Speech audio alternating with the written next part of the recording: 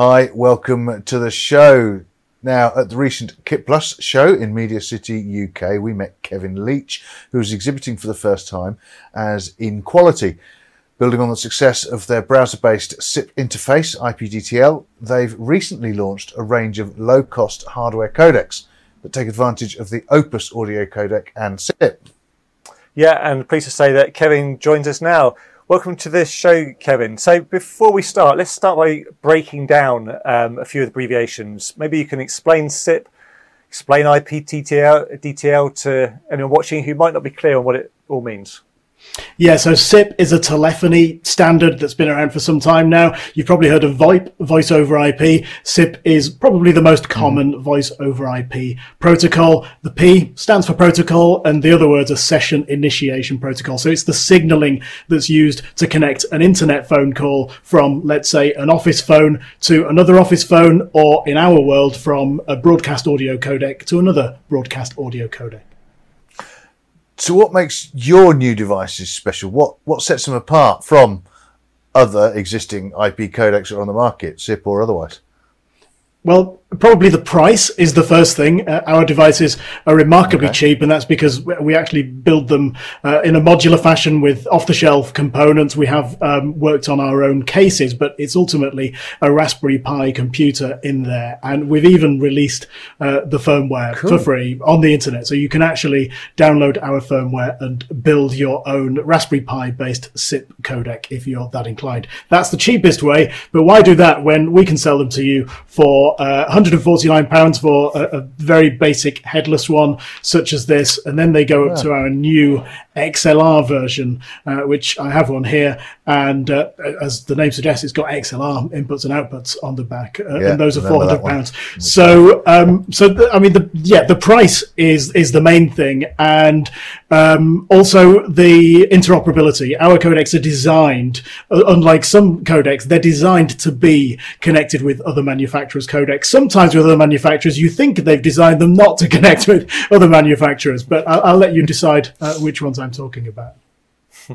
So I guess that brings on nicely is, why as a company have you invested so heavily in SIP when many other codec manufacturers prefer their own proprietary signaling methods? Well, it's a good question, and we've always been about interoperability. We first of all launched ipDTL 9-10 years ago now, and that was proprietary, even though it was using the Opus WebRTC standards, which were being built into the web browsers, Google Chrome, etc. at the time.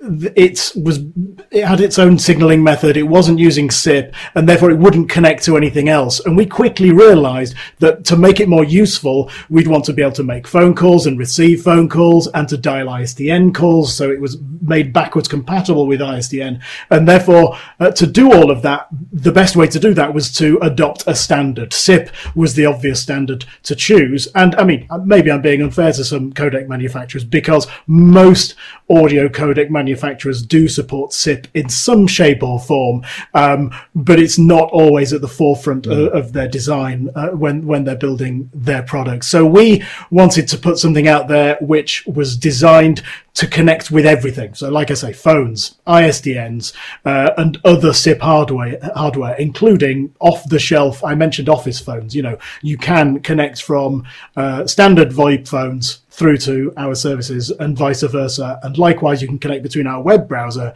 system, ipDTL, and our SIP codec. So it's a whole ecosystem of ours, which also connects to a wider ecosystem in the wider world. So you've shifted your focus towards hardware, SIP-based hardware. Does this mean you're turning your back on WebRTC and browser-based applications that you were already offering? No, there are now many WebRTC browser-based applications on the market, which is great. It does mean that it looks like it's here to stay, which is good for us. But we've made our unique selling point the SIP interoperability, and now you can think of ipDTL now more as a browser-based SIP interface than just another WebRTC audio point-to-point system. Therefore, no, we see these. We see our new XLR SIP codecs and USB SIP codecs as just part of that ecosystem. So, for instance, you can have somebody using the browser application at one end, and you can have that call being received on one of the hardware codecs at the other end, or vice versa, or any crazy combination of those things. It's worth mentioning ipDTL can receive up to 6 remote connections at any one time, so you could have 6 different SIP codecs connected through to the web browser on a computer, for instance. So people may be wondering, Kevin, why they should or need to invest in this type of technology. I mean, where's the return on investment for this?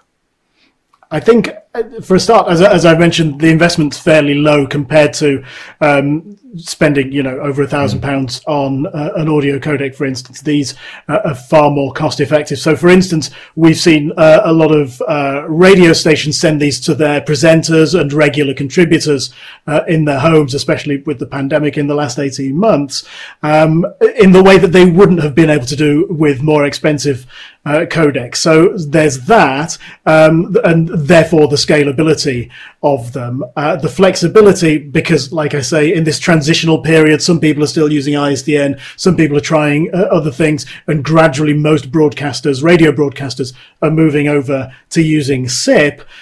Then this gives you that flexibility of being able to actually connect to the older systems and to the newer internet-based systems, all from the one unit. And I suppose, thinking about your audience, who many of which are working on the more television and film, video side of things, these things come in really useful for event production, where in the past you'd have used a TBU, a telephone balance unit, for a four-way comm circuit, for instance. These things make a real neat little comm circuit to connect between, let's say, an OB truck and your base, where previously you might have, lashed up a mobile phone or whatever it is that people have been doing recently. And I kind of want to introduce a slightly random question now. In that environment, is latency an issue? Not much, no. It's interesting that we are currently using... It's interesting that we are currently using WebRTC for the connection between you and I on vMix, which you're using. It's the same kind of technology, and we're able to have a conversation here without really talking over each other. The latency of all of our services is pretty much the same. They're designed to be low latency. Opus, the audio codec of choice for us, is a low latency codec. It was designed for two-way communication across the internet. So no, you're talking, depending of course on distance and various factors, you're talking well under 500 milliseconds all up. Yeah. And what can we expect to come out next from the In-Quality R&D lab, Kevin? Good question. I'll come back to you on that. We've definitely settled down with our range of products and services for now.